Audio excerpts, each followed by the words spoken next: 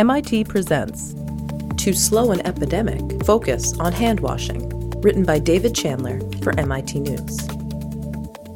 A new study estimates that improving the rates of hand washing by travelers passing through just 10 of the world's leading airports could significantly reduce the spread of many infectious diseases.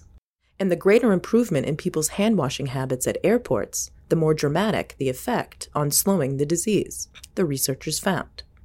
The findings, which deal with infectious diseases in general, including the flu, were published in late December, just before the recent coronavirus outbreak in Wuhan, China.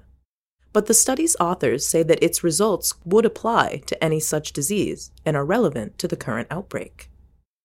The study, which is based on epidemiological modeling and data-based simulations, appears in the journal Risk Analysis.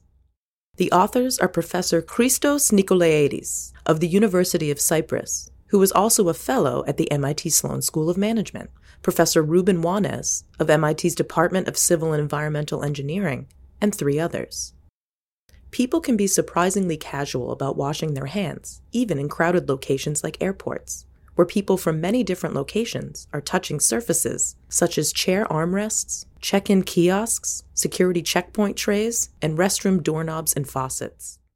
Based on data from previous research by groups including the American Society of Microbiology, the team estimates that on average, only about 20% of people in airports have clean hands, meaning that they have been washed with soap and water for at least 15 seconds, within the last hour or so. The other 80% are potentially contaminating everything they touch, with whatever germs they may be carrying, Nikolaidis says.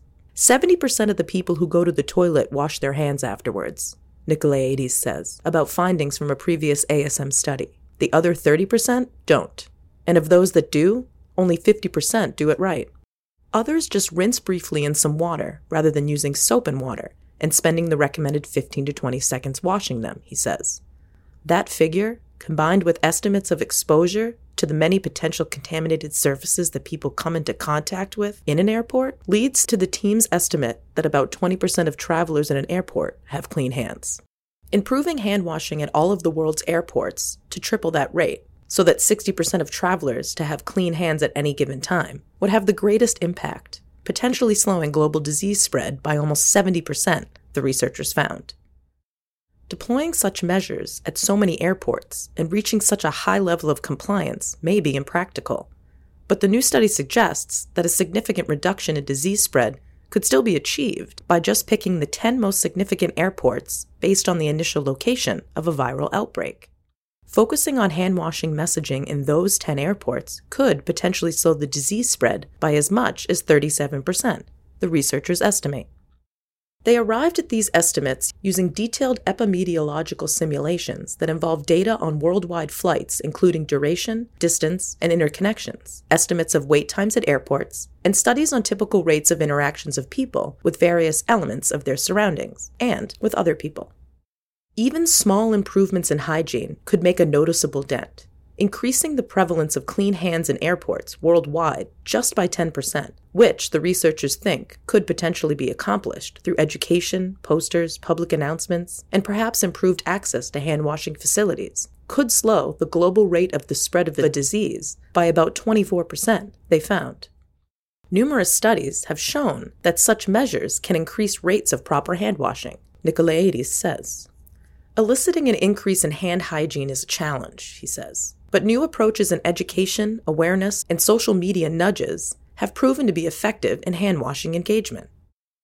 The researchers used data from previous studies on the effectiveness of hand-washing in controlling transmission of disease. So Juanes says this data would have to be calibrated in the field to obtain refined estimates of the slowdown in spreading of a specific outbreak. The findings are consistent with recommendations made by both the U.S. Centers for Disease Control and the World Health Organization. Both have indicated that hand hygiene is the most efficient and cost-effective way to control disease propagation. While both organizations say that other measures can also play a useful role in limiting disease spread, such as the use of surgical face masks, airport closures, and travel restrictions, hand hygiene is still the first line of defense and an easy one for individuals to implement. While the potential of better hand hygiene in controlling transmission of diseases between individuals has been extensively studied and proven, this study is one of the first to quantitatively assess the effectiveness of such measures as a way to mitigate the risk of a global epidemic or pandemic, the authors say.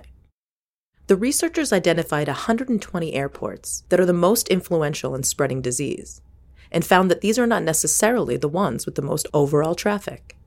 For example, they cite the airports in Tokyo and Honolulu as having an outsized influence because of their locations. While they respectively rank 46th and 117th in terms of overall traffic, they can contribute significantly to the spread of disease because they have direct connections to some of the world's biggest airport hubs. They have long-range direct international flights, and they sit squarely between the global East and West. For any given disease outbreak, identifying the 10 airports from this list that are the closest to the location of the outbreak and focusing hand-washing education at those 10 turned out to be the most effective way of limiting the disease spread, they found. Nicolaides says that one important step that could be taken to improve hand-washing rates and overall hygiene at airports would be to have hand-washing sinks available at many more locations, especially outside of the restrooms, where surfaces tend to be highly contaminated. In addition, more frequent cleaning of surfaces that are contacted by many people could also be helpful. The research team also included Dimitris Avram of the University of Cyprus and at Newcastle University in the UK, Luis Cueto Figueroso of the Polytech University in Madrid, and Marta Gonzalez at the University of California at Berkeley and MIT. The work was supported by startup companies Smixon Inc. and MIT International Science and Technology Initiatives. Thanks for listening. You can find more audio articles from MIT on Apple Podcasts, Google Play, or wherever you get your podcasts.